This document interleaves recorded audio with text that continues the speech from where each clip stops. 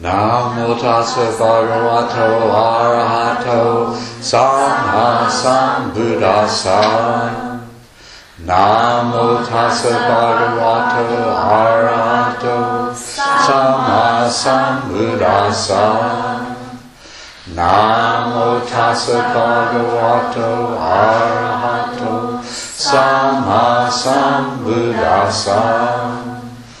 Buddham saranam gacchami, Dhammam saranam gacchami, Sangham saranam gacchami, Dutiyampi Buddham saranam gacchami, Dutiyampi Dhammam saranam gacchami, Dutiyampi Sangham saranam gacchami, Tatiyampi Buddham saranam gacchami, Tatiyampi Dhammam saranam gacchami,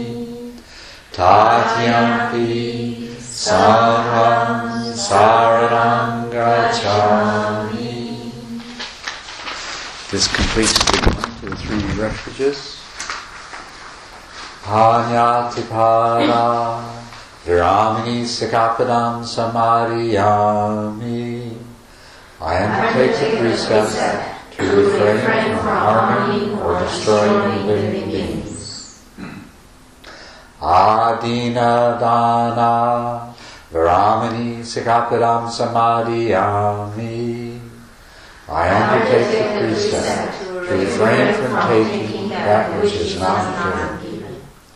Kamesu michachara Viramini Sikapadam Samadhiyami. I undertake the precept to refrain from sexual misconduct. Musa vada Viramini Sikapadam Samadhiyami. I undertake the precept to refrain from wrong speech. Sura Mareya Maja Padatana Viramini Sikapadam Samadhiyami. I undertake the precept to refrain from intoxicants that cause carelessness. I undertake the precept to refrain from sources of livelihood that bring harm to other beings. I undertake the precept to refrain from acting out of ill will or taking satisfaction in the misfortune of others. I undertake the precept to be open-hearted and generous in all my relationships with others. I undertake the precept to act for loving kindness and compassion in all my relationships with others. I undertake the precept to live with mindfulness and follow the Eightfold Path through daily study, meditation, and reflection. With these 10 precepts, virtue becomes the vehicle for a happy existence. Through virtue, good fortune is attained. Virtue is the vehicle for liberation. Let us purify our virtue. This completes the 10 precepts. May all beings be free from suffering. May all beings be free from ill will. May all beings be filled with loving kindness. May all beings make themselves truly happy.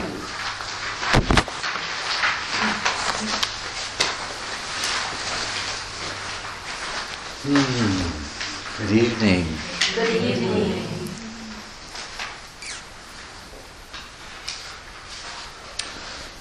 So, any questions to start off with? Yes? I want to ask about meditation, technique. this afternoon during my sittings,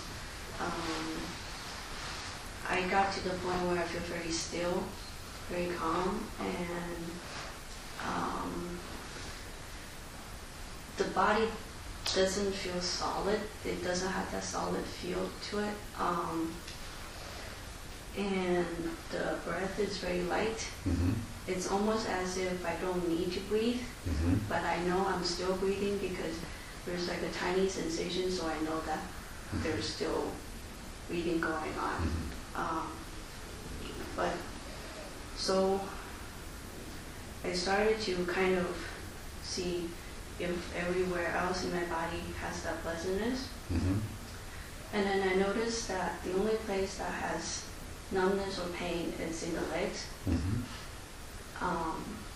But previously, when I moved my attention to the pain, Mm-hmm. then the pain will amplify. Mm-hmm. This time it didn't amplify. Mm-hmm. But so I just look at it, but it's still there. It doesn't disappear.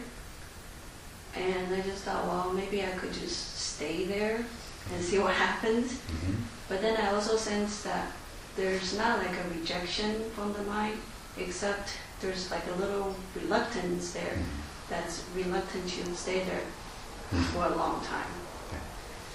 And then when I come out of it, then I feel like, okay, then I feel the solid body again. So next time when that happens, what should I... Okay, next time, well, first of all, you discovered that there was some numbness in your legs, and then you stayed there with it. And the next time, just ignore that. If you were looking to see whether there was pleasure in your body somewhere, pleasant feeling, you should have continued. Next time, just continue with that. Yeah, and see if you can find the pleasant feeling, and then take that as the object. The time to take pain as an object is when it is so strong that you're not able to ignore it.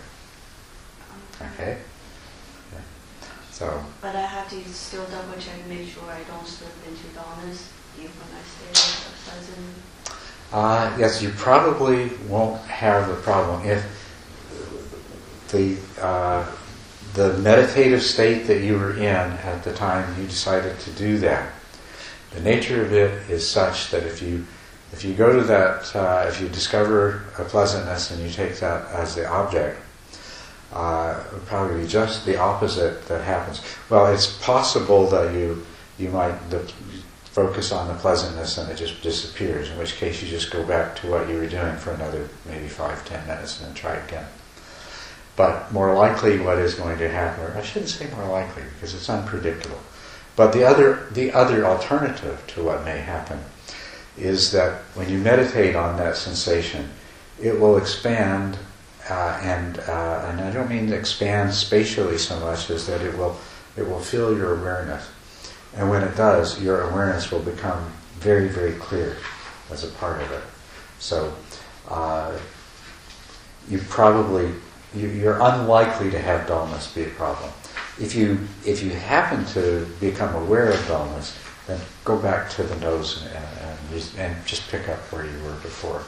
Because the breath is so fine, I feel like even there's like mama, even when I try to inhale, like just a little bit deeper, I feel like I don't need it.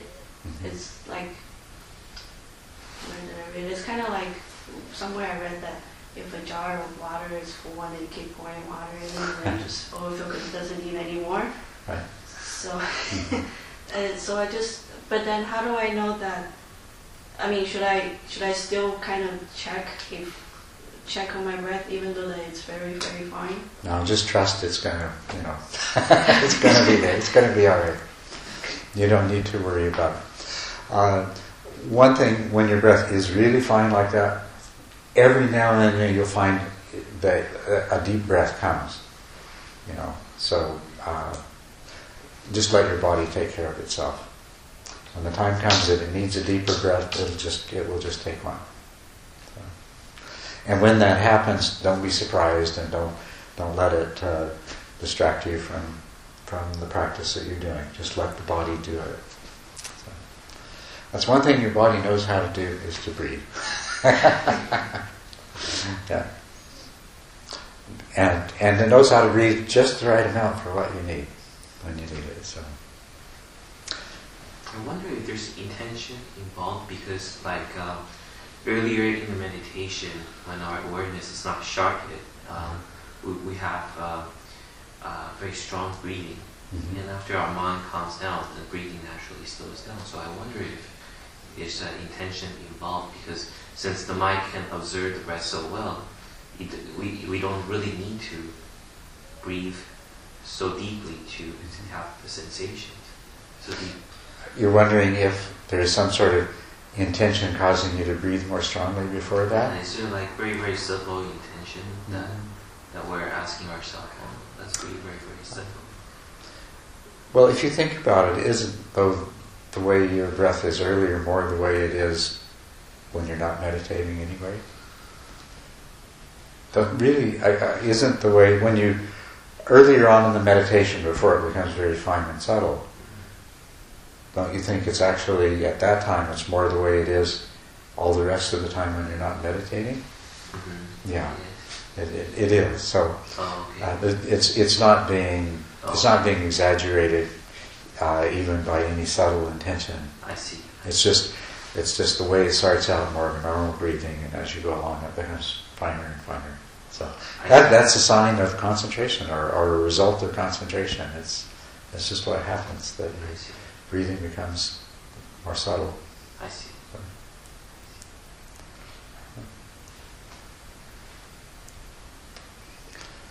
Yes? Something that's been causing a lot of agitation for me is since the discussion we had earlier, my goal in this practice is to be, a arahat householder, right? And what we were talking about earlier, there seemed to be this sort of extremism in the way people were talking about, basically alienating yourself from your friends and your family and the people that are closest to you, if those people don't fit the requirements of being, good Dharma friends. And to me, that really caused a lot of aversion to arise, I guess, but because that seems to contradict the notion that this craving for, like you said several times, this craving for setting up the world in such a way that it sort of fits what we want it to be. That sounds exactly like this idea that, if people don't fit your notions of what a good Buddhist is or what your values are, you should just eliminate them from your life, including possibly, the closest people to you, like your spouse or your kids or your parents. So I think I just wanted to, it seems to me that it seemed to go to that extreme earlier, and it sort of bothered me. I think it's the way that you heard it, and so let me just sort of summarize it. And the idea is not that you, as a Buddhist practitioner, are going to reject anyone, socially and otherwise. The closest it comes, and remember the question that originally started this, if you are a person who doesn't have a lot of inner strength, and you find yourself in the company of people who are strongly trying to persuade you to engage in unwholesome behaviors, then in that case, you're best to not to associate with those people, because they make you vulnerable through your own desire to be accepted and liked. To the degree that you can resist that, then you don't need to separate yourself from those people, but rather to the degree that you can resist their attempts to coerce your behavior, you can instead practice skillful means, which we can define skillful means as to try to help another person come from an unwholesome to a more wholesome state of mind. Right? But in the choice where you feel like you are in danger of having your own virtue compromised, you're better to remove yourself from the company of those people. In the rest of what we were talking about is not that you would alienate yourself from your previous friends and your family, but as you become less interested in things like idle talk, gossip, television shows, movies, things like that, that they are going to find you less exciting and interesting to be around. And they may, in fact, complain about that somewhat. But at the same time, if you become very self-centered and withdrawn, perhaps they will totally lose interest and abandon you, and you will have alienated yourself. But that doesn't need to be the case, because you can still come from a place of loving kindness and compassion and caring for these people. If they are your friends, you care for them. And you can openly be who and what you are and share what is important to you without forcing it on them. And it becomes their choice.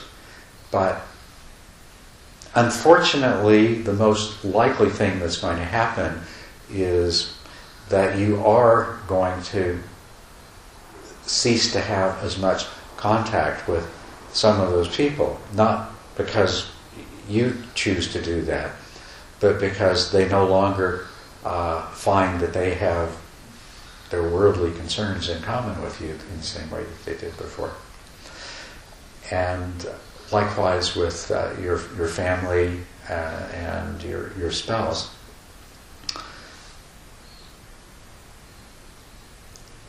There is often going to be, and it so much depends on all of the people involved, but there is often going to be some kind of reaction that, well, you've changed. And it may take the form of, you're not as much fun as you used to be.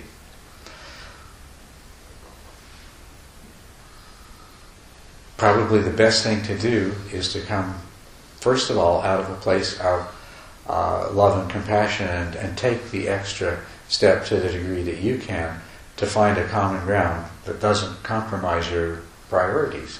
If you're primarily interested in the Dharma and becoming an arhat and practice and talking about Buddhism with people that care about that, it may mean that you have less time available for other kinds of activities, but still, coming from a place of being a loving, caring person, you can reach out to those who you care about and that care about you, and to try to sustain that place. Alienation should only happen if it seems somehow it happens by itself and it's unavoidable, and you've done what you can to keep it from happening. May I share a little bit with you? There's some of my friends, they really want to hang out with me. I actually, in the end, I take all of them to my Dharma class. Mm-hmm. Or sometimes if some very good teacher, like Culadasa, come to our area, if some good Dharma teacher teaching wisdom, I actually called all of them, say, hey, come over, you will learn something. Mm-hmm. I kind of, and actually, in fact, I did convert some of my friends become Buddhists. Mm-hmm. Yeah, and they are happy because they are learning wisdom. Mm-hmm. And the family part, because I become a Buddhist, although they find me less interesting, but they do find me become a nicer person. Mm-hmm. So it's strange. They my sister-in-law, brother-in-law, actually we have a better relationship. because I become softer, kinder, and so I can tell that they wanted to be with me. And sometimes I give them Dharma book to read. If they have some personal problem, they feel comfortable to talk to me. Not like before, I was so bossy and that kind of person, they stay away from me. But now I can see they like to associate with me, they like to be with me. So sometimes if they have a personal problem, they started to talk to me. And I handed them some piece of the,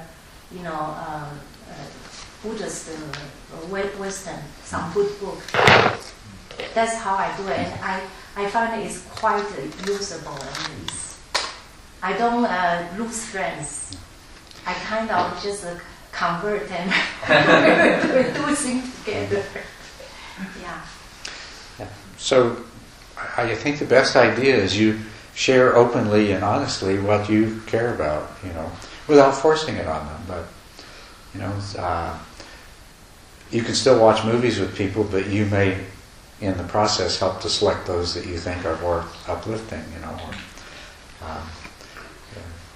You can get 10 questions for the Dalai Lama from Netflix and invite your friends over for movie night. Yeah, true. Yes. Just things like that. I think it's maybe more about being just genuine. And it's kind of funny because among my friends, or coworkers, there's sort of this, there's a stigma.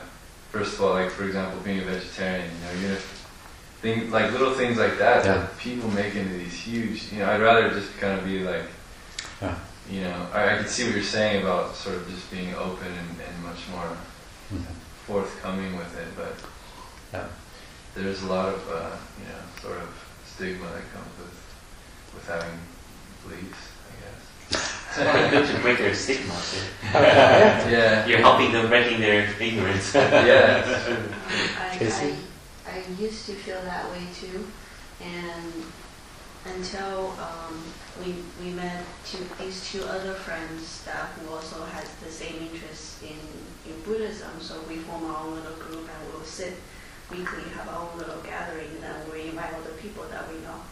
And one thing I noticed about one of them is that he was very open, telling everybody what he's doing.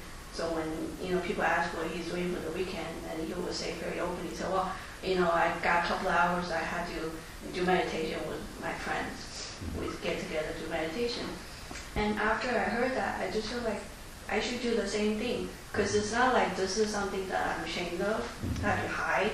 And after I felt that way, then I started to tell everybody else the same thing. It's actually, in the beginning it was a little bit uncomfortable, but after that it's kind of like, I don't want to say like coming out of the closet. I kind of feel like that in the beginning, It is. but then after a while it started to feel more comfortable. So if I had to introduce, those friends, say, well, these are my Dharma friends, my meditation friends, or if they say, well, where are you going for vacation next week because you're taking off work? Then, well, I'm going to a meditation retreat. And the first reaction is like, a what? And then say, well, it's a meditation retreat. It's something to do to improve your mind and improve as a person. And some people kind of stay away from that, but then some people go, wow, that's interesting. Like, what is it? Then then you start talking about it. So it depends on who. But then after I made the decision to just go ahead and tell people, I feel more free. And if they don't like it, then that's fine, because I'm still nice to them as I always have been. I'm not changing my attitude toward them, but I think their attitude toward me is different, because all of a sudden you could see in their eyes that they kind of look at me in a different light. Like, oh, you've been doing all this time? Like, yeah. So it could be a positive thing. I still haven't come out of the closet yet with my coworkers. Every time they ask me, where am I going? I'm going to go hang out with my friends. Which I am. It's not a lie. I'm going to do stuff together. I was like, yeah. But I like to share. On the other hand, I feel like quite different from you, because I feel like Buddhism actually is insane. I mean, my group of friends, I think they feel that if you are Buddhist, hey, you're cool. I mean, study Buddhism.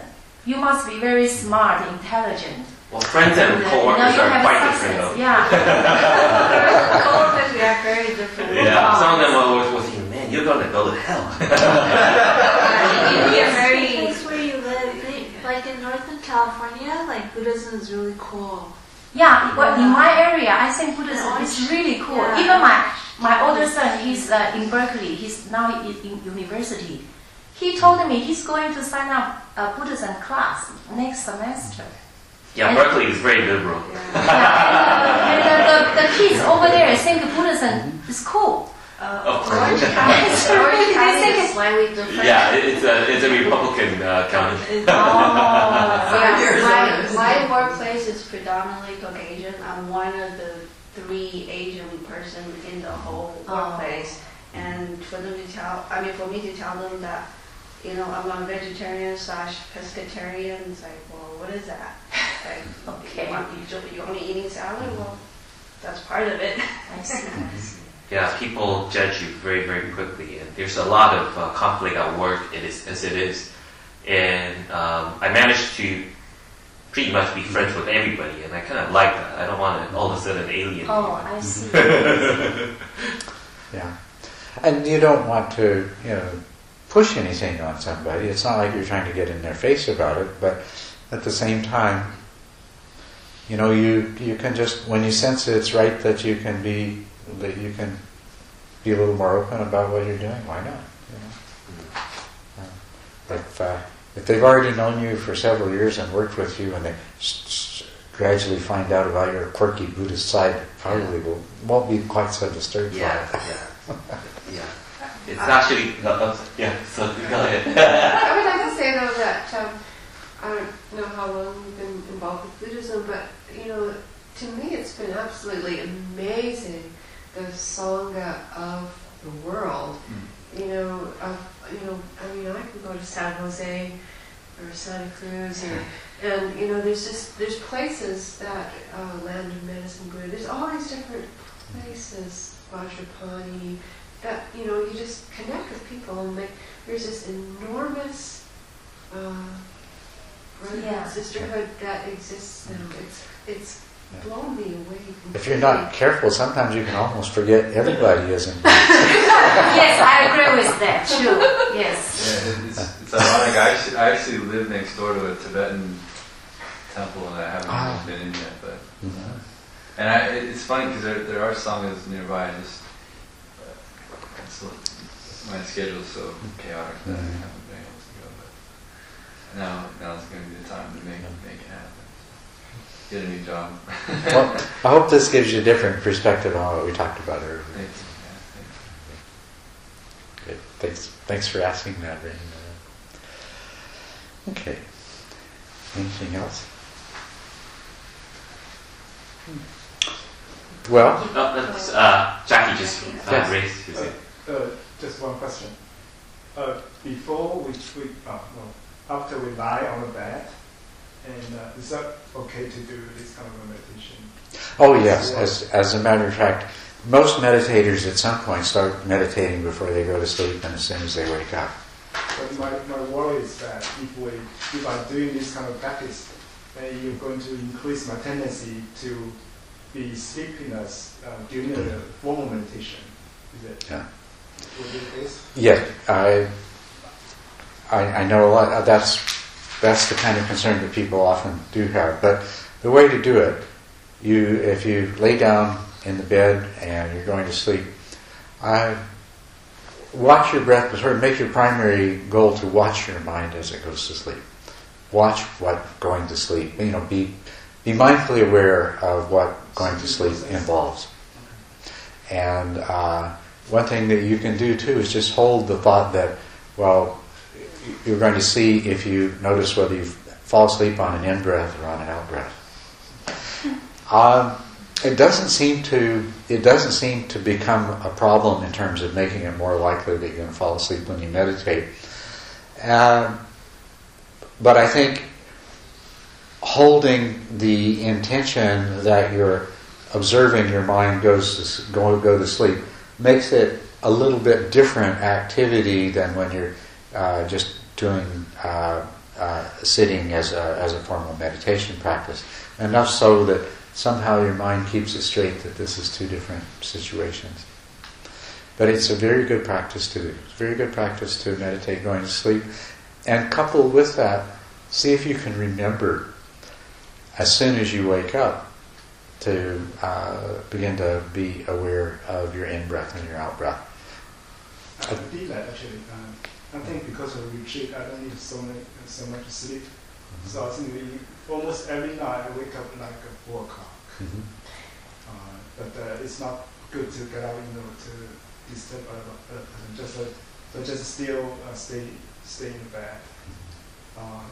Do the same thing. Mm-hmm. And finally, it's easy to go back to sleep. Mm-hmm. Well, it doesn't mean that.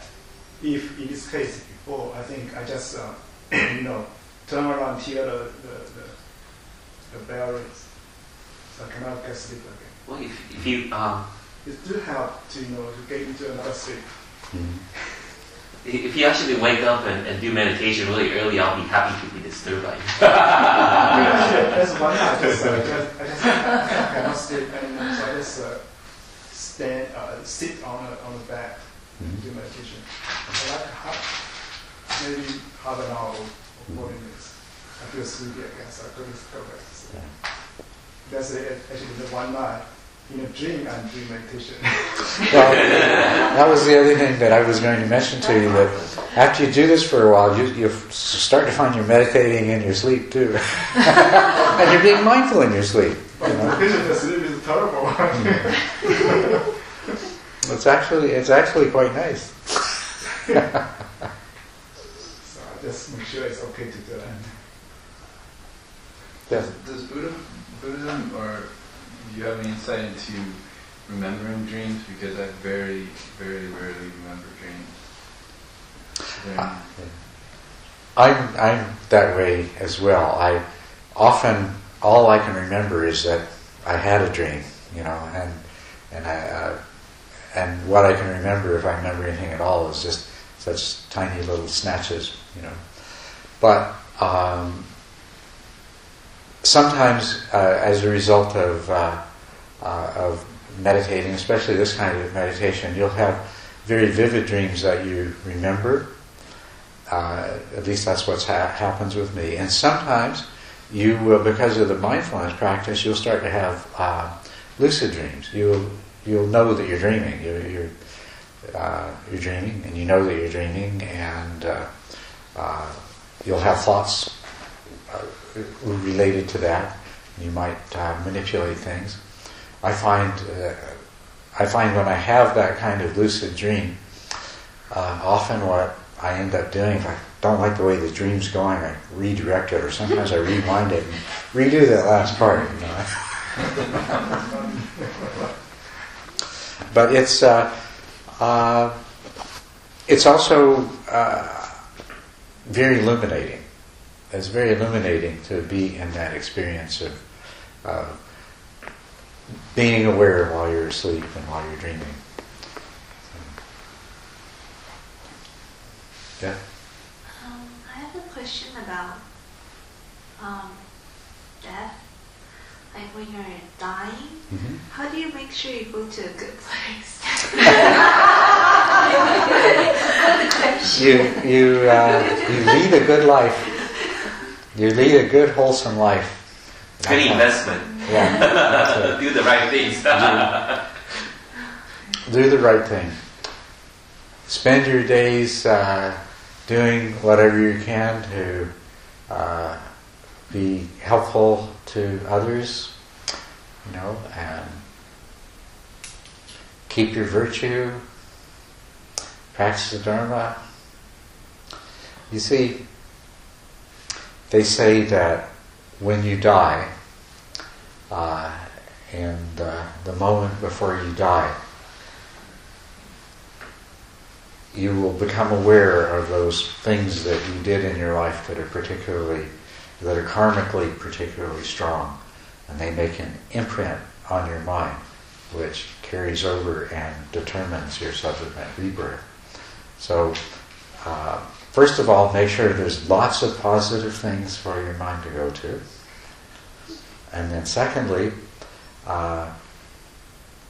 be such a good practitioner that you can be mindful during your death, and you can deliberately call to mind the good, the good and virtuous aspects of your life. Beyond that, you can also attain enlightenment at the time of death. Because as the body dies and as the brain begins to cease to function and as the mind breaks up, there will be a moment that is the same thing happens as what happens at path attainment. And if you've prepared your mind suitably when that occurs, then rather than being reborn, you can attain enlightenment in that moment. So that's the other thing. That's why it's good to practice meditation, so that at the time of death you can enter into a state of clear, focused awareness and guard your mind against negative thoughts and fear and things like that.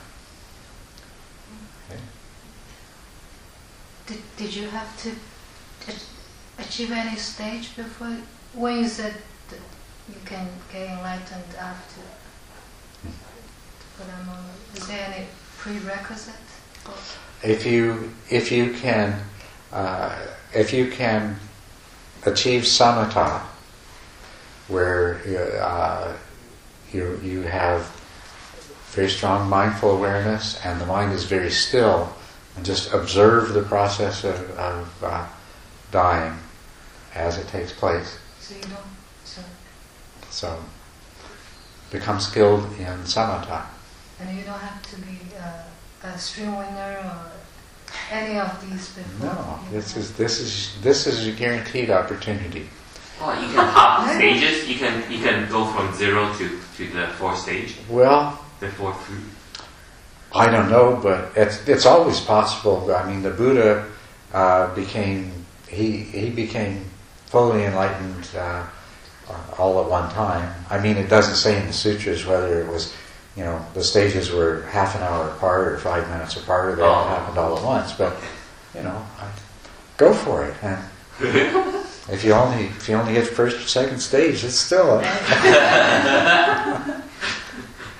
you'll be reborn as a stream winner or as a once returner. And this will be your return. Wow, that's very positive. Mm-hmm. Yeah. But also pretty risky.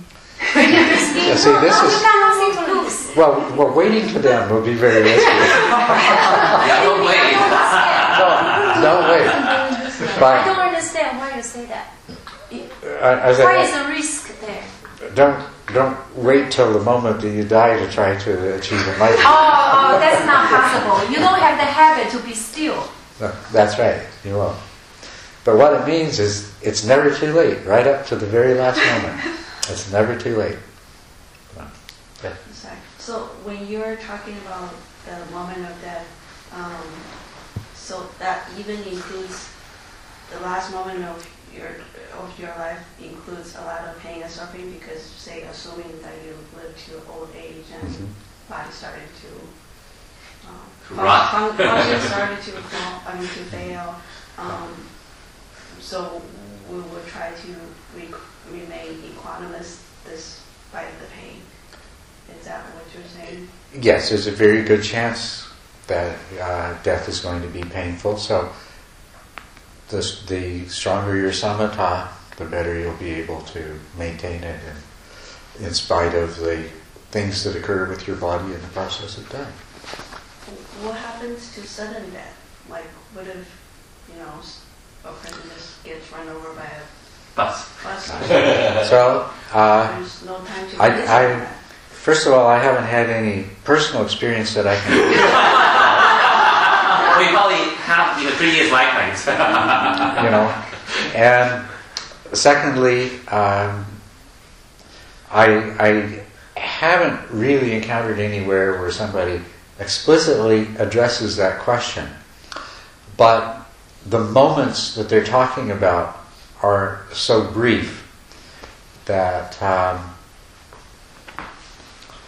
if you had really good skill in entering samatha, perhaps you could have the moment when you realize that you're dying, and still have a moment to generate the clarity of mind.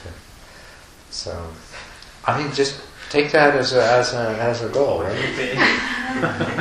One reason to be more motivated. That's right.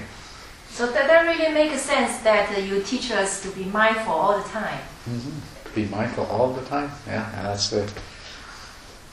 For so many different reasons, that's the wisest thing to do. Yeah, actually, that reminds me one question. What is the right attitude for the Buddhist about the life-sustain system and about life what? Life sustain. You know, it's like a machine. Sustaining life with machine. Yeah, right. You know, it's not attachment. I mean, it doesn't go, but or the organ transplant and. You mean donation, right? The transplant. Maybe you won't donate to somebody else. Maybe somebody will give to you. What are those kinds of things? You know, should we donate our organ after death? As a Buddhist, yes, you should donate your organs after death. It's a wonderfully beneficial thing to do for somebody else. And there's absolutely no reason not to.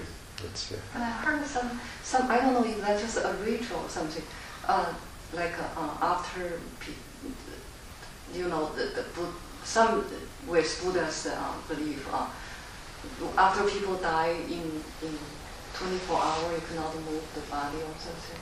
Consciousness is supposed to be still there or something? Yeah. I hear that a lot. But if you want to do the donation, after 12 hours, the organ is useless, you know. After 1 hour,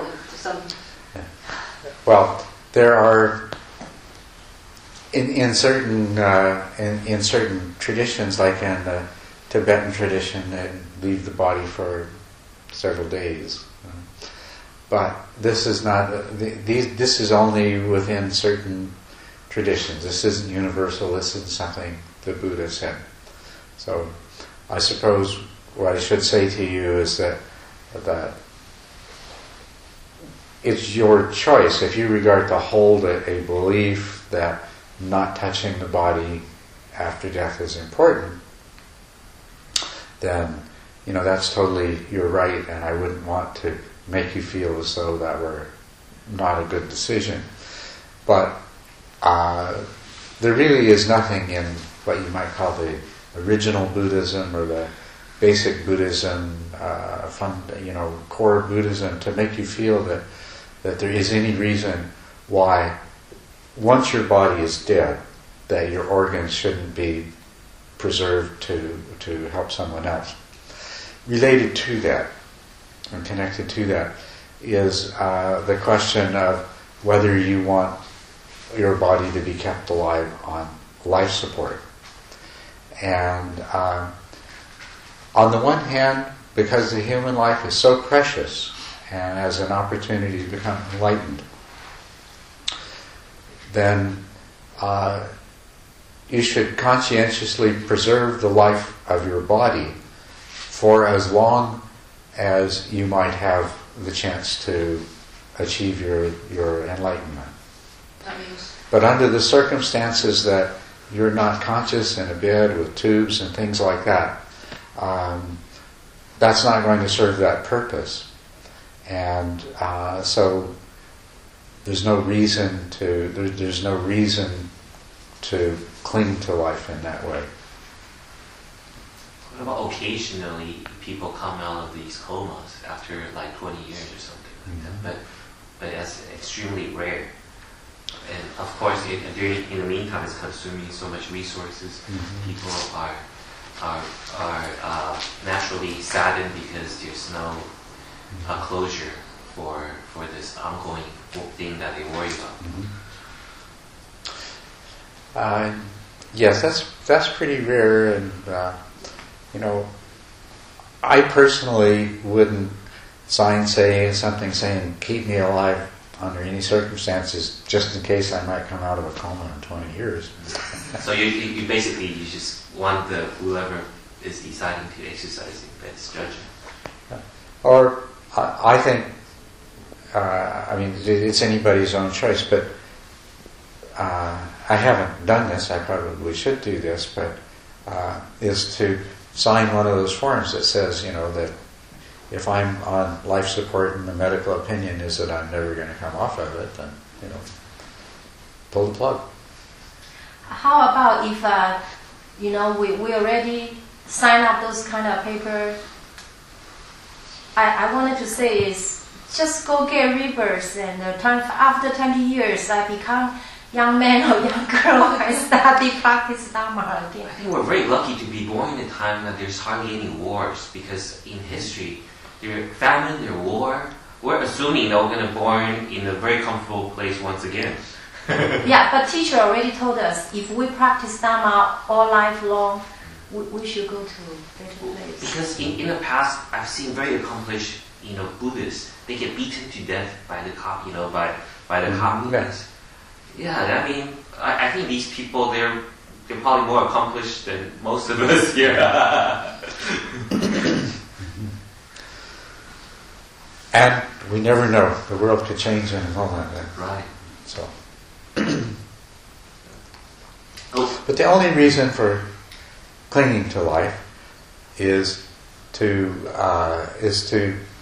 fulfill the goal of achieving your liberation for the sake of helping all sentient beings to come to enlightenment. And so at any point when clinging to life is not reasonably likely to achieve that goal, then it just becomes grasping. We're all going to die. We're already dying. We're all sitting here dying together. Happily dying together. I'm eager to hear you talk about. You say to break out of dependent co-arising is the path to liberation. I'm anxious to hear about it. I think that's a great idea. Is everyone ready to talk about that? Okay. So everybody's completely familiar with dependent origination. I don't have to explain any of it? No, I don't think so. I better explain it. Okay.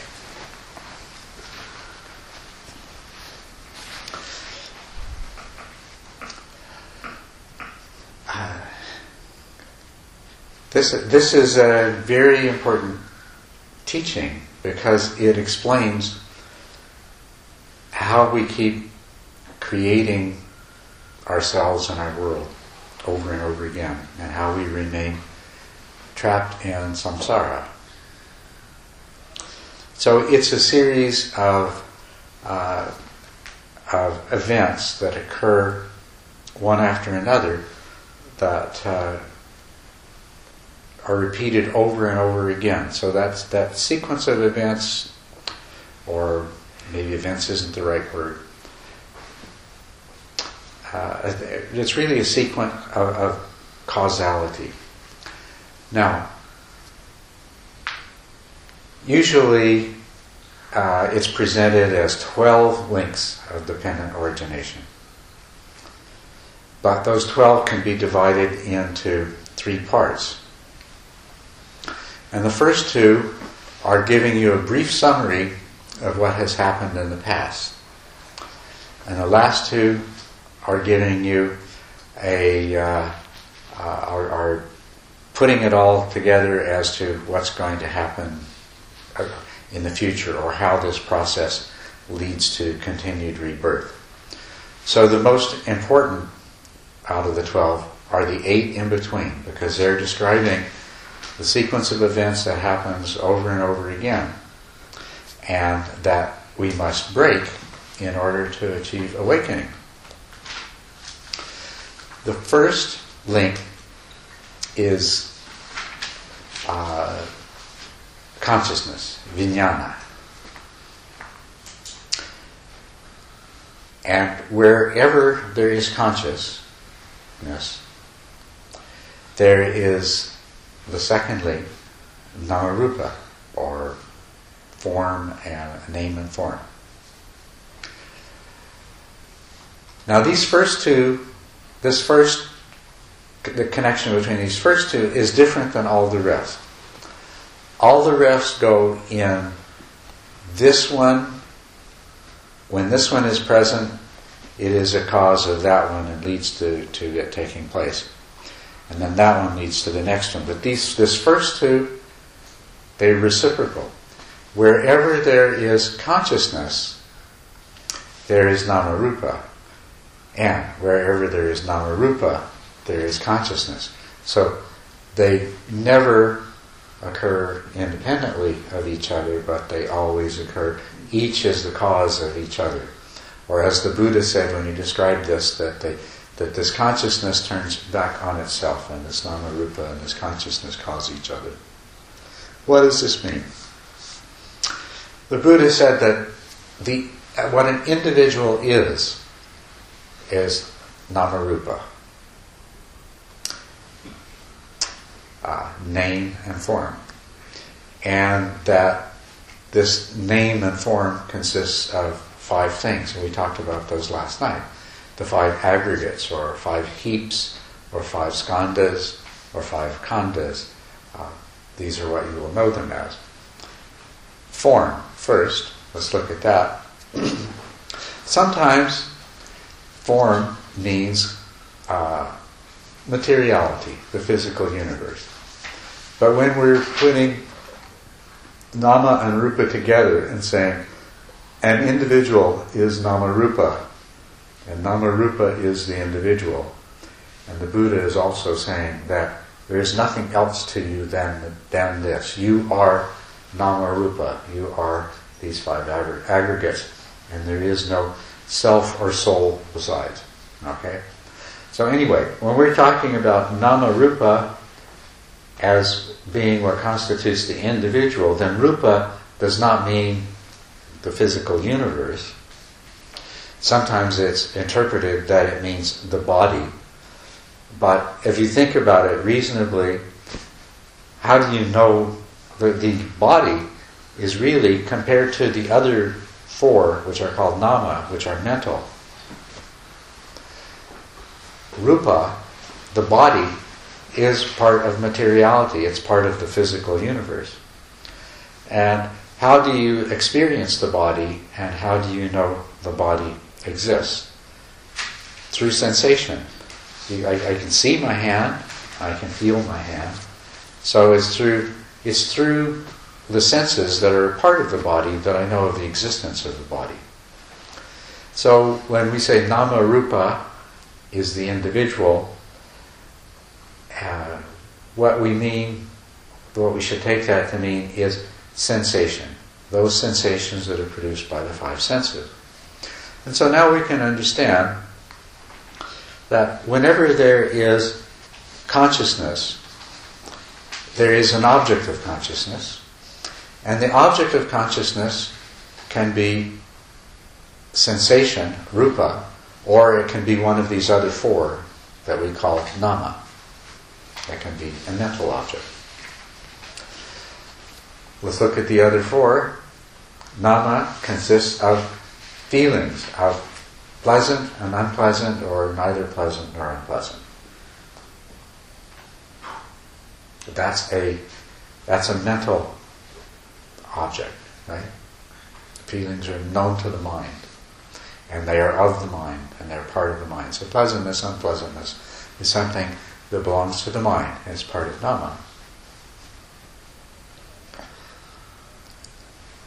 Perception. The perception is part of the mind. And that which you perceive is a mental object. Mental formations, and we talked about that. Mental formations include all thoughts, ideas, concepts, emotional states, memories, intentions, karmic intentions, volitions. Those are all the mental formations. Any of these can be an object of consciousness. We know our sensations, we know thoughts, we know concepts. But also the mental formations, as we talked about last night, are what determines the nature of the perception that occurs. When consciousness takes a sensation as object, then a process of recognition takes place, and then consciousness takes the concept associated with that as the object. The fourth thing is consciousness itself. So really, when we look at these first two links of dependent origination, we'll see here's another reason why they're inseparable, because consciousness is part of Nama-Rupa. But the reason that I think that the way the Buddha said it is with Nama, with consciousness as cause, there is name and form, Nama-Rupa. And with name and form as cause, there is consciousness. What he's saying is that we're about to describe something that takes place involving a human individual. And these are what's present.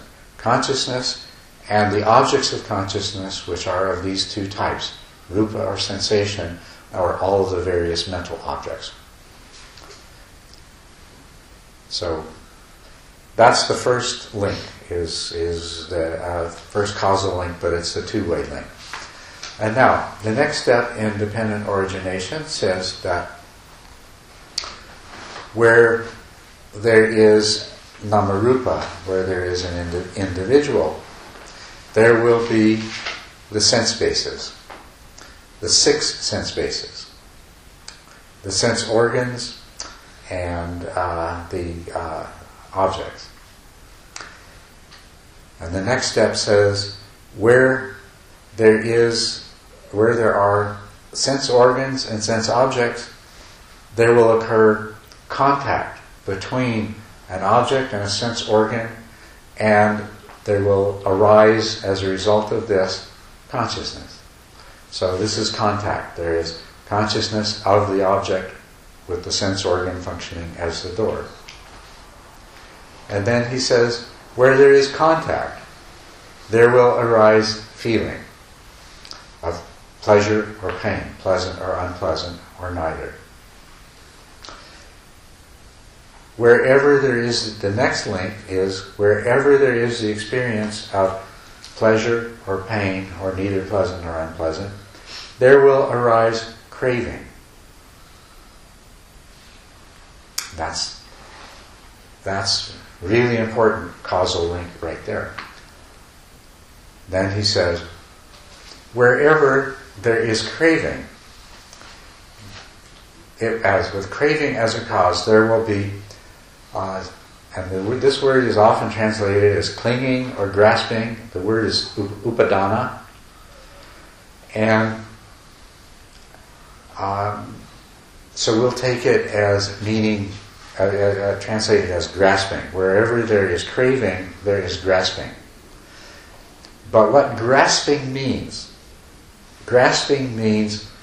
making real the idea of self and the idea of the object that you perceive as responsible for the pleasure or pain. So this is a very important thing that's happening. Upadana, this is the process by which you create a self capable of suffering, and you create a world that is separate from the self.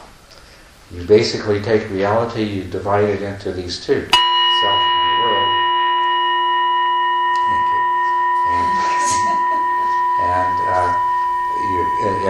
mind is now taking them as real. And then with upadana, with grasping as a cause, there is becoming. So we become what our mind has generated.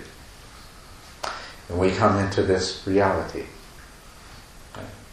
And as a result of that, part of becoming this is where our karmic actions arise. So when we become, then we become a self with something we want, and we commit an action to obtain what we want.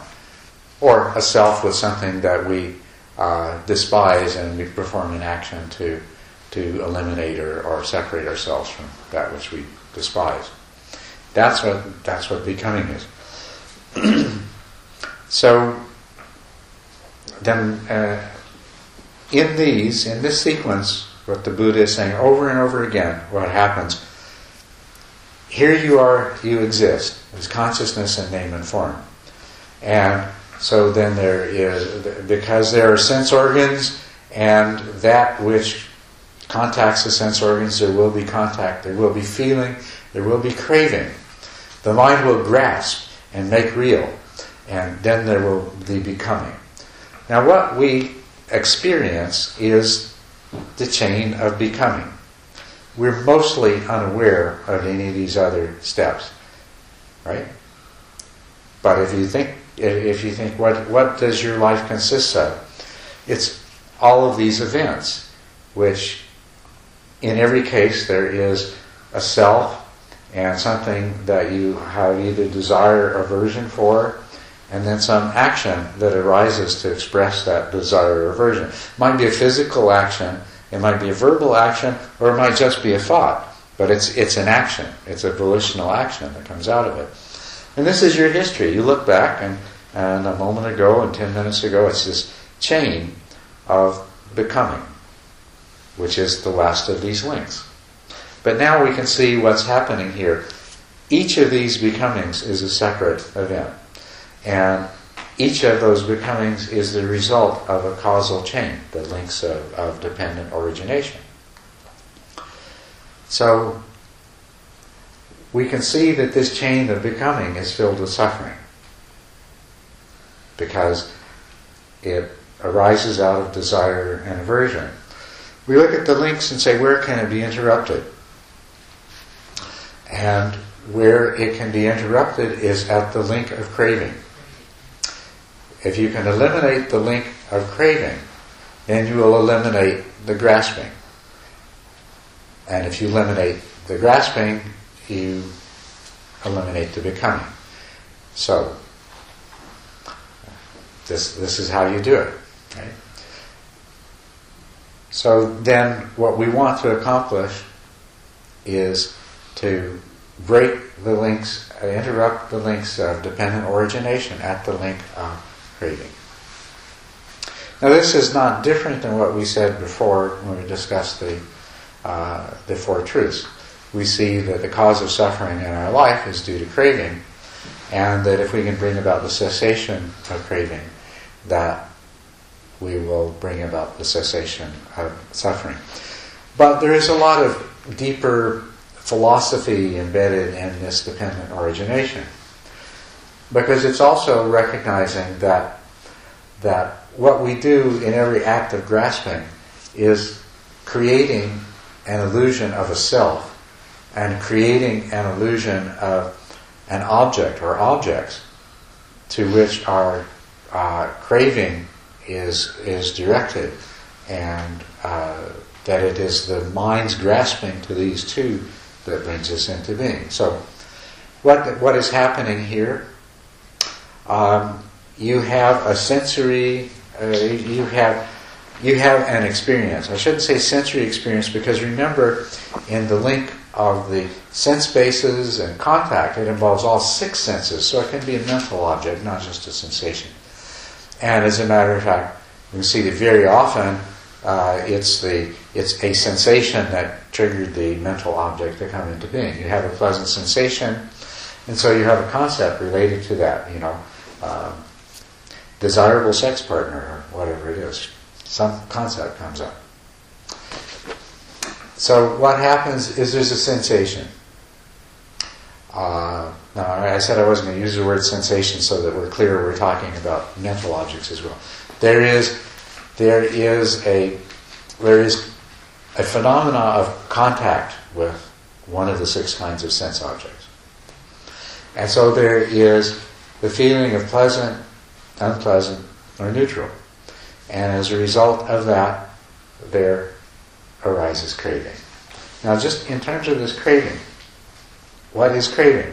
Craving is craving related to the senses, so it's craving for pleasure or pain. But it's also craving for existence or non-existence.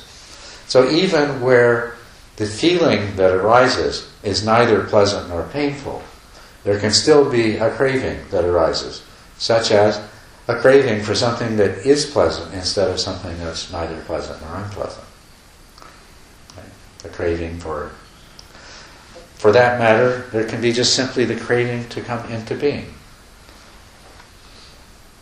Now, what this is describing is actually something that's happening over and over again very, very quickly. Because, it's like in a movie is made up of separate pictures, but it seems like a continuous action. Our life appears continuous, the same way the movie on the screen does. But in a sense, our life, instead of being continuous, is made up of a series of events taking place very rapidly, one after another, where contact with the sense object is triggering feeling, craving, grasping, and becoming. And that's creating the movie of our life. The problem with the movie of our life is that the self that the movie of our life, the self in the image that the movie of our life generates, is empty of any real existence, and is the root, and is the belief in that self is the root of the ongoing craving and suffering that we experience, and that these objects that we grasp and that we act in order to obtain, these objects are empty of any self-existent reality, because reality is a constant flux, a non-stop change. There is no permanence, and the thing that we imagine to be there, that we grasp, doesn't exist and cannot exist. It's only something that the mind projects on an ultimate reality that is nothing but constant change. Also, it has no nature of thingness and separateness, because the reality upon which we project this appearance of it being a separate thing that can be obtained or destroyed or whatever is an illusion. The reality itself is totally interdependent. Everything is interconnected. Nothing is separate. So, the illusion that samsara is an illusion that's created by the mind, taking a seamless, ultimate reality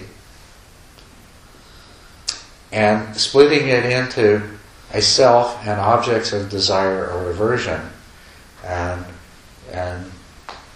just generating this whole process over and over again.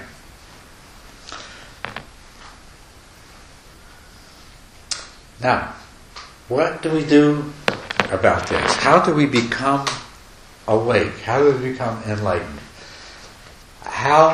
Okay, this is a great idea. Buddha gives us this theory of this is how things are. But we need some way, first of all, to discover that this theory is in fact true. That's really what's happening. And then we also need to be able to do something about it if we want to become enlightened. So that's what all of the practice is about. How do you interrupt this process long enough to have the direct experience of nirvana? Nirvana means the cessation of craving. So if you have the direct experience of the cessation of craving, that means that you're having when you experience nirvana, you're experiencing what happens when the link of craving is severed. Or you have the direct experience of emptiness. Well, what does it mean to have the direct experience of emptiness? It means to stop the process of the mind chopping ultimate reality up into separate things with an imaginary permanence that consists of a self and objects of desire and aversion, and to see ultimate reality as it really is, which is empty. So direct experience of emptiness means the direct experience of the true nature of reality, which is empty of all of these constructs. It's empty of all of these projections. To see emptiness is to see it the way it is, empty of these projections. Right? So, and if we can experience nirvana, if we can have a direct experience of emptiness, if we can see the true nature of reality, then we've achieved the first stage of enlightenment. Our minds will go back to running the cycle of dependent origination again. But now we know. We've stopped it and we've seen, right? So that's the beginning. That's stream entry. Right? So now let's talk about what's actually involved in the stopping. At least, as we said, enlightenment can happen in many ways, and even totally unexpectedly. Some people become enlightened while waiting for a bus. Very, very rare. Most people... You actually know a case of people waiting for the bus and they're enlightened? I'm sorry, please ignore me. We have better use of your time. But I'll tell you, in fact, I have read a reasonably convincing account of a woman for whom that happened. She had no previous spiritual practice. She had an experience of the cessation of the creation of the world. She didn't know what to make of it, and her life was very difficult for some time afterwards, because that's the disadvantage of it happening spontaneously. You don't know what happened. All right.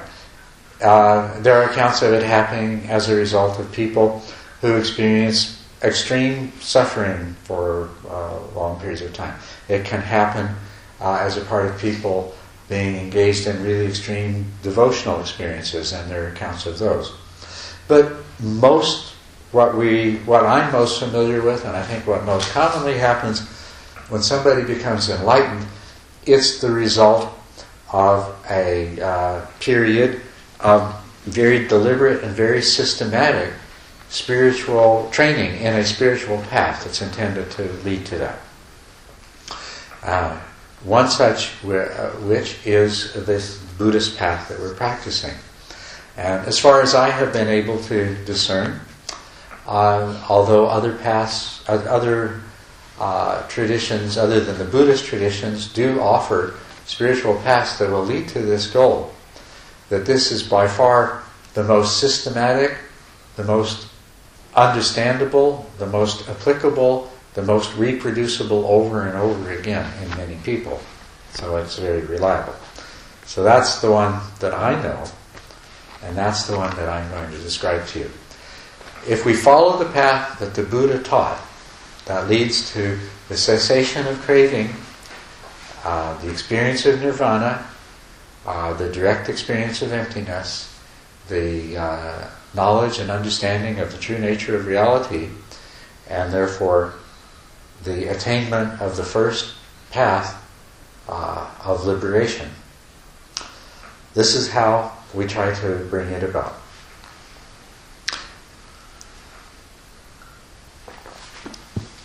Of the facts about the illusion that we are trapped in, the one that is easiest to grasp is impermanence.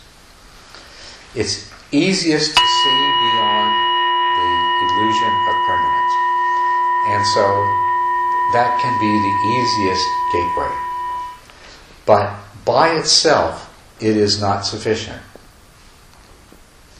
Other things that characterize reality and that are misconstrued by the illusion that we are in addition to the appearance of, I won't say permanence, because we don't really see everything as permanent, but we see everything as being at least temporarily enduring and separate. We also experience things as, yes, having a separate nature of their own. Most particularly, we experience ourselves and ourself. Myself is a separate reality. And seems to me, it feels to me to be real. So the second characteristic of reality that is obscured by illusion is that there is no self. There is no separate self. No self. But in the illusion, the self seems real. Related to that, part of that is the emptiness of the world. It also seems that this self exists within a world of other things that are separate from and independent of this self. And each of those is a separate entity in its own right.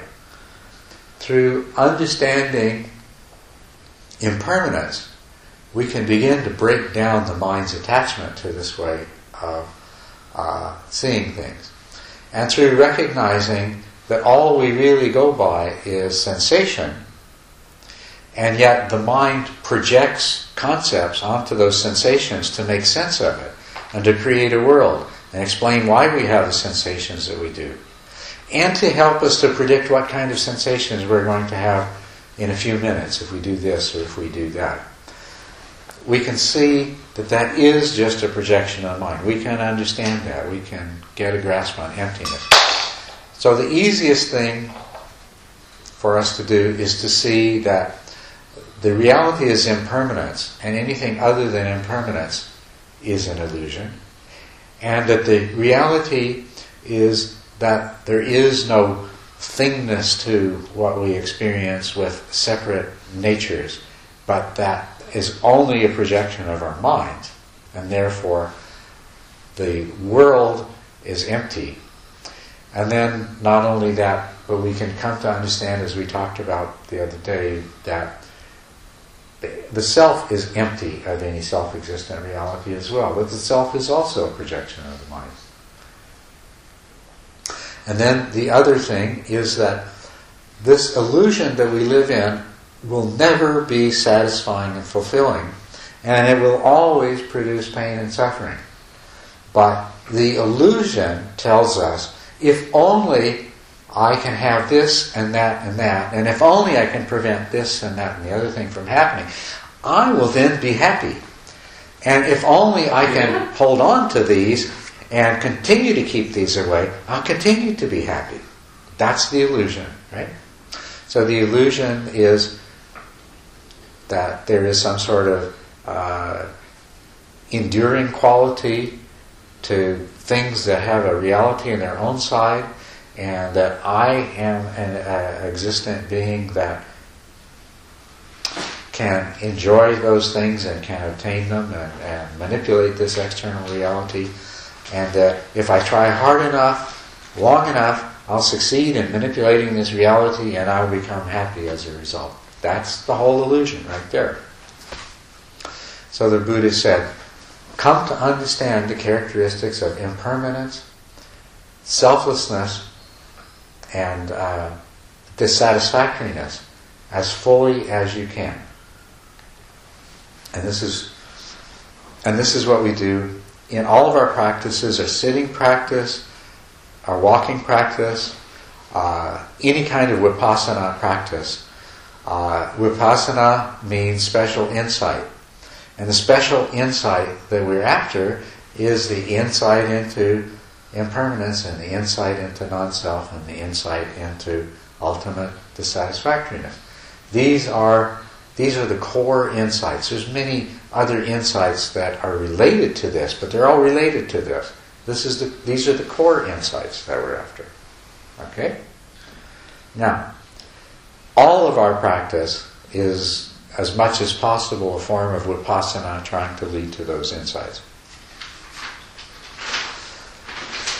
The condition that most reliably and consistently will lead to the cessation of craving and path attainment is when you have these three insights firmly established in your mind.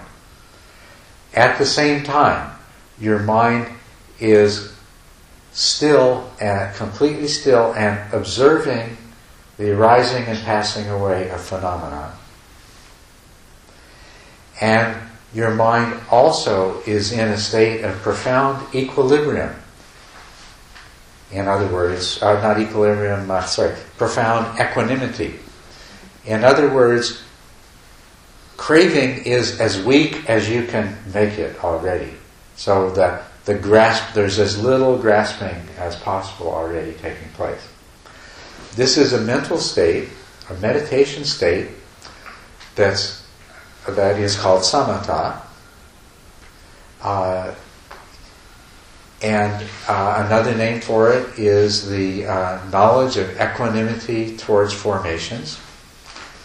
In samatha, you have profound equanimity, and you have profound concentration, and you have profound mindfulness. So you observe a phenomena unfolding, rising and passing away, rising and passing away. You observe them unfolding.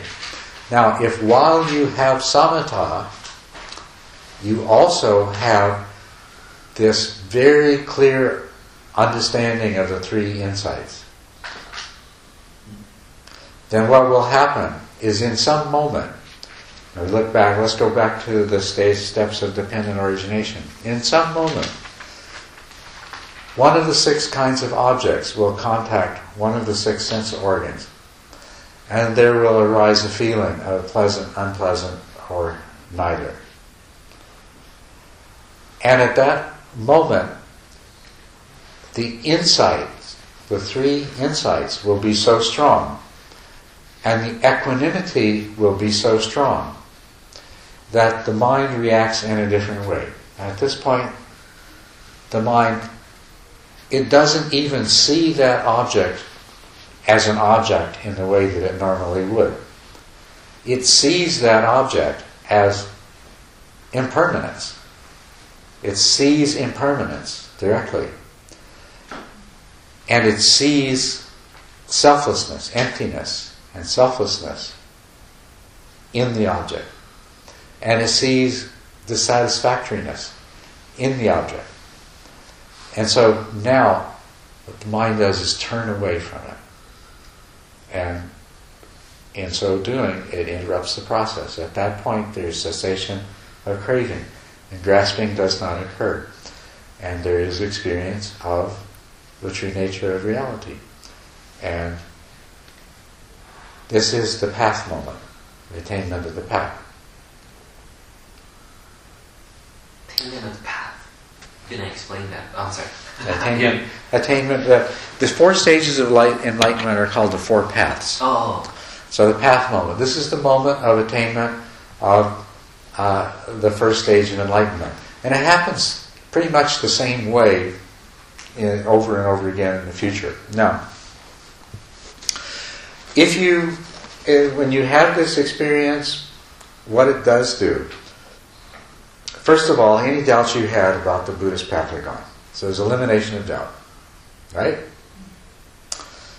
Once you've been there, done that, you don't wonder. There's no wondering about maybe anymore. That's out of the picture. Secondly,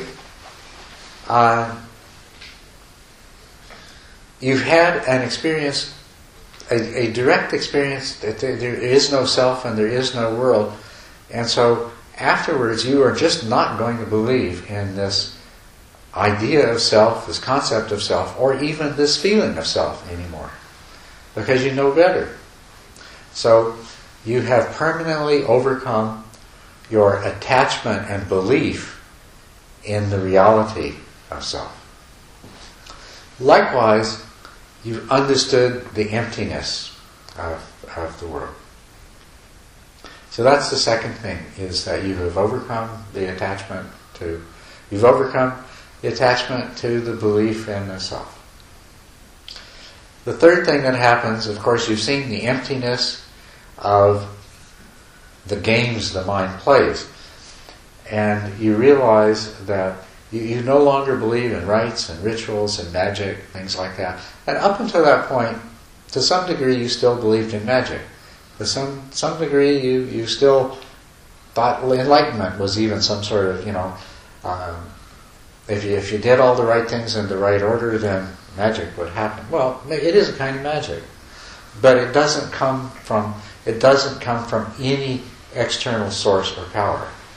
Like magic is magic. It comes from some supernatural source, but you don't believe in that anymore. So these are the three defilements that have been obliterated at stream entry. Now, it's very important.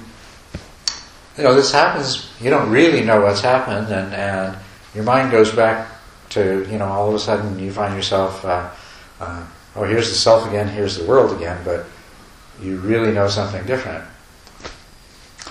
And what is very important is that you've arrived at this through a path of practice, and you can repeat it. And every time you go back and you experience nirvana again, that's called fruition consciousness. And you do that. An important part of the way that you're going to achieve the second path, that you're going to achieve the second stage of enlightenment, is that you're going to keep revisiting nirvana. And you're going to learn to revisit nirvana for longer and longer periods of time, until the understanding that it brings has penetrated to the absolute depths of your mind.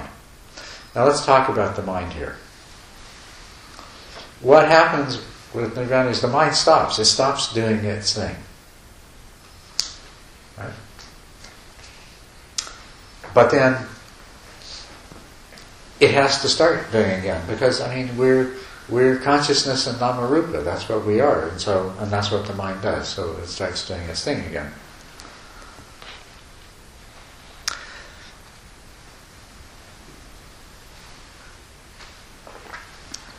And the mind it's still conditioned. Your mind is still filled with all of the habits that it had before. All the old ways of looking at things, they haven't gone away. Certain things have changed in your mind, though. You can think of your mind, in modern terms. I don't know how the Buddha thought of it, but in modern terms, we can think of the mind as this fantastic computer, and it's filled with all this information, and it's always taking in new data, and it runs programs, and then it produces results that are the results of the programs that it runs. And that's determined by the data that it has. It has some really new data now. There's one of the programs that the mind has always run, has been creating the self. And when you come back, well, the mind's still going to create the self. It's got to do that. Otherwise you've got no way to keep your laundry separate from anybody else's. Right? You've got to have a sense of self. You just, like Jill Bolte Taylor, when she had a stroke and the part of her brain that's responsible for that mechanism of making a self wasn't working, she couldn't function in the world. She had to have somebody else take care of all of those things, because... Was she wearing her husband's underwear? I'm sorry. I couldn't help it. She wasn't married, and it was her mother was taking care of her, but yeah, she'd walk out in the street in her own underwear, and it seemed like a perfectly reasonable thing to do. So she, I'm sorry. So that was a bad that's all right. That's good. So anyway, you see, so to live in the world, our mind has to generate this construct of self, but we no longer have to believe in it. That's one way that the mind has changed. It's now can be understood more clearly as something functional that the mind does, and now of course you can work on refining that. You've got a lot of egocentric habits that are still there, associated with from a few minutes ago when you still believed in the sense of self, and now you're going to have to spend a long time uprooting those old habits and changing them. Whereas in the past, that task of uprooting those egocentric habits might have been really a challenge, taking a lot of time, taking a lot of effort, lots of practice of mindfulness over and over again to uproot each habit one at a time. Now it's a lot easier. So that's one of the things that's changed. Another thing that has changed is so much of our experience of suffering is dependent upon this concept of self. Likewise, so much of our unwholesome behavior is a result of our craving, which is in turn related to the self that we cherish and that we're trying to provide with pleasure and protect from pain. So one of the ways that's changed is that your mind has new data to operate on. So you find yourself in certain situations, and because of its new information, the program of the mind's a little bit different, and it doesn't produce the same kind of suffering it did before. It still produces suffering. As a stream entrant, you're not completely free from suffering, because you're not completely free from craving, you're not completely free from desire and aversion. But it's nothing like before. After all, where does suffering come from? Craving. When you feel miserable, it comes from craving, but also in another sense. You look at it this way. Okay, when I feel miserable, where does that feeling of miserableness come from? Well, my mind creates it. Your mind creates your suffering. It's a mental state. It's an emotion. Your mind says, your mind looks at the data, runs a program, answer, produce suffering. So, okay. And then you're miserable. Why do I feel so bad? This is terrible. Bad programming, bad. But it's because you feel so bad because your mind added everything up and it says, hey, we're supposed to feel bad. So it makes suffering. And miserable. But now something's different. And so it doesn't produce suffering in quite the same way. And even if you're a very complex computer, so sometimes it takes a little while to get all the settings, reset to the new data. But the thing is that when you find yourself in a lot of suffering, you can say, wait a minute, I don't need to do this anymore.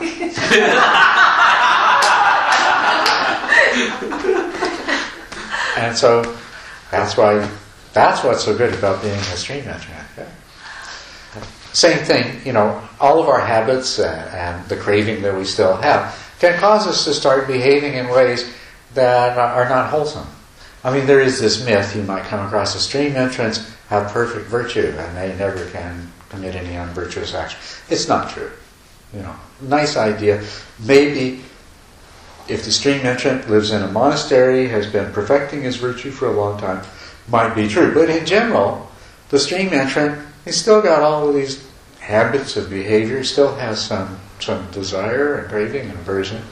So, still going to have, if his mindfulness lapses, can slip into some behaviors of a kind that are unvirtuous.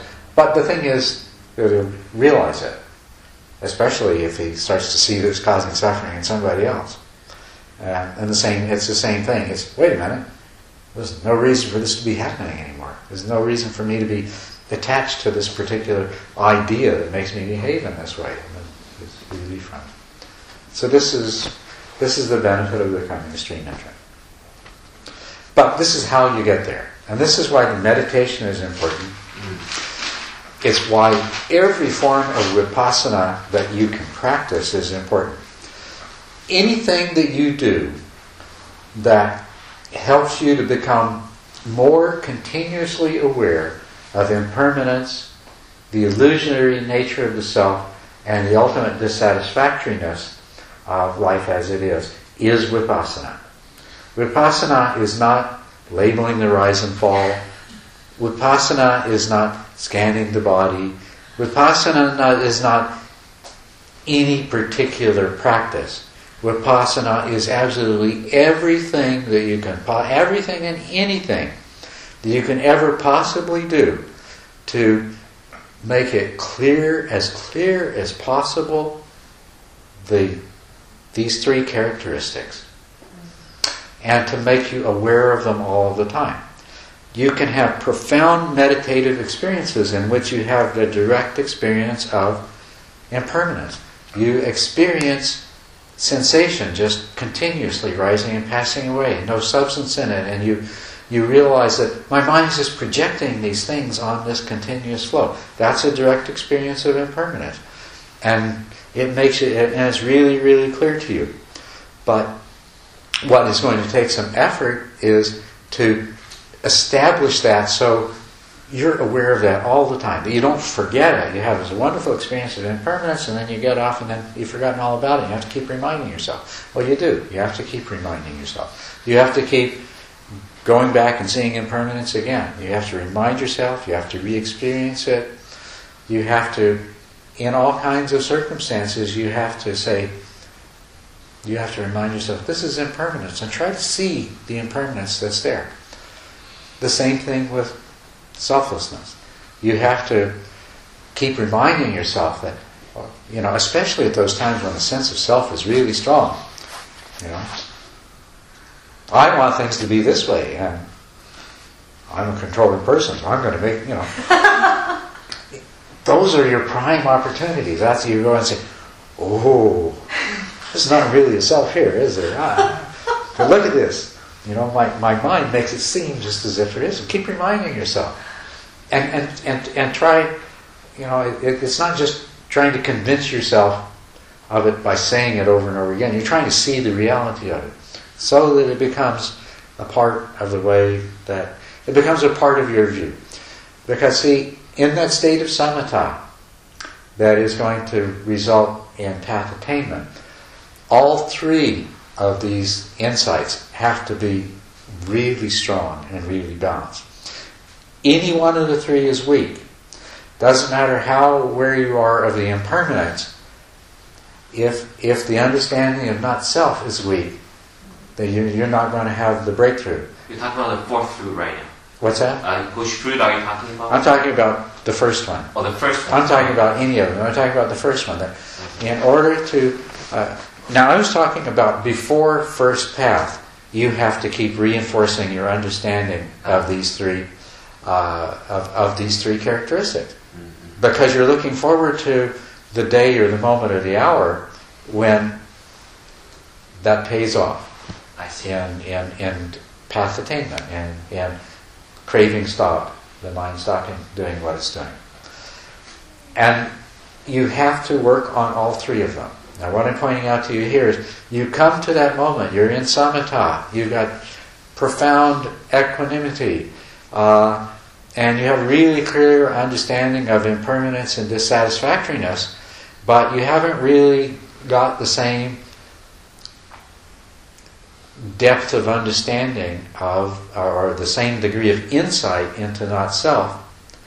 The mind's going to keep the process going because there's still all of that clinging and craving associated with the idea of self. Or it could be, you could have now, and especially if the idea of not self is weak and the idea of dissatisfactoriness and impermanence is strong, you can have a very uncomfortable experience. Because having still feeling like you're a self, but you're now a self that lives in a world that is where there's nothing to stand on, nothing to hold to, nothing to rely on, and no matter what you do, it's doomed to bring you unhappiness in the end. That's not a nice place to be. But anyway, that's a little bit of a digression. If any of the three are weak, you're not going to have the breakthrough. If not self is clear, and if you have profound insight into impermanence, but you're still not quite convinced that happiness isn't obtainable somehow, you're not going to have the breakthrough. So you need the Vipassana practice, whatever form it takes, and that's all you need to know. How do I practice Vipassana? What I need to know, how you practice Vipassana is if you know what you're trying to do. You're trying to clearly and firmly establish insights into impermanence, selflessness, and unsatisfactoriness in your mind. That's practicing Vipassana. And you can do it all the time. And do it all the time.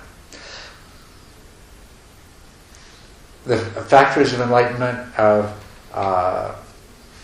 effort and investigation are what's involved here. Now, the other factors of enlightenment come from meditation specifically, which are concentration, mindful awareness,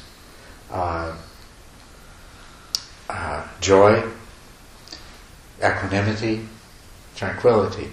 So these other five, this is why you asked last night, Michael, so why are we sitting here and watching the sensations at the tip of our nose if what we really need to be doing is developing insight? And that's the reason. You do need these other five factors of enlightenment. And as a matter of fact, you're not going to really be able to practice the Vipassana nearly as effectively, and maybe not effectively enough at all, unless you have the meditation to bring you these particular mental skills. We don't need meditation to have joy and tranquility. It seems like just by being virtuous, that's a natural product of it, right? Being virtuous will help to bring joy, yes. But there is the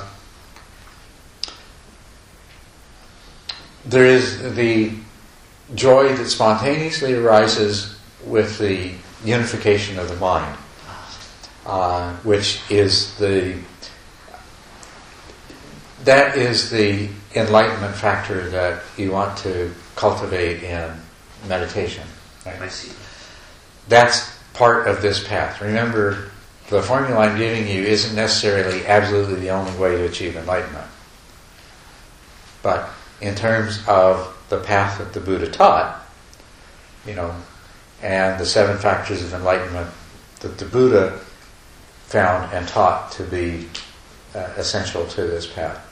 It is that particular joy, but every kind of joy, joy is joy. And if you want to have meditative joy, it's good to have a joyful state of mind in the rest of your life. It's going to make meditative joy occur much more easily. And it is beyond question that living in a virtuous way and practicing loving kindness, compassion, and generosity are going to contribute enormously to your joy. Now, the little bug over there is going to become enlightened now, listening to it.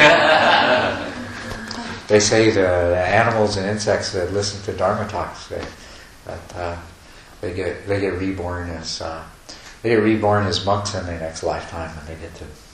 It's a good energy you're giving it. Anyway. Got a lot of mice around here. All those mice, yeah. Lucky mice. They hit the jackpot. Those mice have good karma to decide to live in a house, in a retreat house, right? We shouldn't drive them away. We should invite them. Go to Michael's room. No, go to Culadasa where environment doesn't matter. Michael's so diligent. So you can always just, recite a little Dharma when the mouse comes out from under.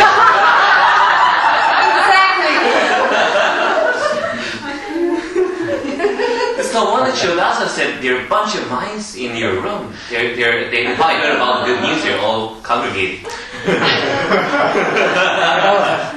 That's funny thing about those mice, because you wonderful, generous people keep bringing our meals to us in our room so that I can eat in peace and solitude. And so sometimes we didn't always, there were pieces of paper in the trash bag that had food on it and little bits of food here and there. And the mice were having a party every night. In the middle of the night, you hear a mouse running around in a paper bag, licking the crumbs off of a piece of paper. It makes a lot of noise. So anyway, a few nights ago we thought, okay, we're not going to leave a single crumb anywhere here for these mice, and took out all the dirty paper and everything else like that. Well, the next morning there were acorns on the table. The mice came and they said, well, these poor people, they've run out of food.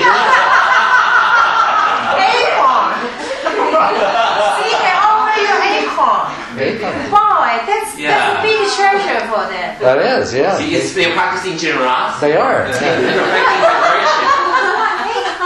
You have to really think differently about these mice, Then we didn't eat it, so then they took it back. That's right. Yeah, we saved the acorns and we were showing them, look what the acorns that the mice brought us. And then we left them on the dresser, and then the next night they disappeared. Well, you don't want that, I'll take it back. It's similar like if you put a fruit or water in front of a Buddha, the next day the Buddha didn't drink it and eat it. So people take it away. Like that. Yeah. It's a thought I count they offered. It's the same thing. I'm sorry. I'm not. I get carried away. Sophia? Yeah, the first part of Dharma talk you gave us last night is very important for tonight. Yes. That's true. So, thank you. Yeah, every part is important. Every part makes this part great.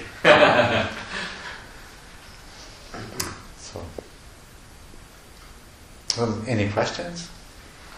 Okay. Open floodgate. I want to clarify. You mentioned about empty is mean the empty of the projection. That's emptiness. That's emptiness. Yeah. People sometimes have trouble understanding what emptiness means, and they think it's like nothingness or void. But emptiness means specifically empty of any nature of being the way it appears to be, because the way it appears to be is a projection of our mind. So. You mean we better to know impermanent, emptiness, no self, and unsatisfied. Yes, that's the key things that cultivate the understanding of. Yeah. For an average practitioner, which stage of meditation does he observe break the link, or observe this temporarily stopping craving? Of the 10 stages, the 10th stage describes the state that you want to come to, which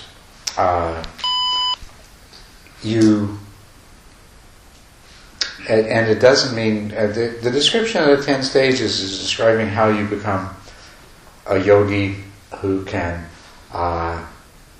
enter samatha every time or almost every time you sit down, or any time you sit down. That's not necessary. It could happen to somebody who previously has never gotten past the 3rd stage, and yet they're on a retreat, they have a really good sit, and they find themselves in a meditation that corresponds to the 10th stage. As a matter of fact, in terms of those 10 stages, you can find yourself in any one of those stages at any time. So a rank beginner can find themselves in an 8th or 9th or 10th stage meditation practice.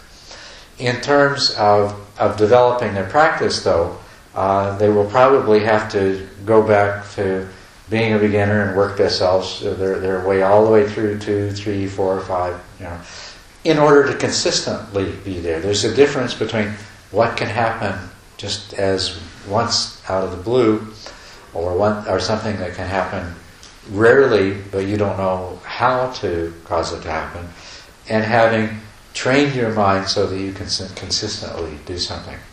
But yes, the stage that we're talking about where this is going to happen is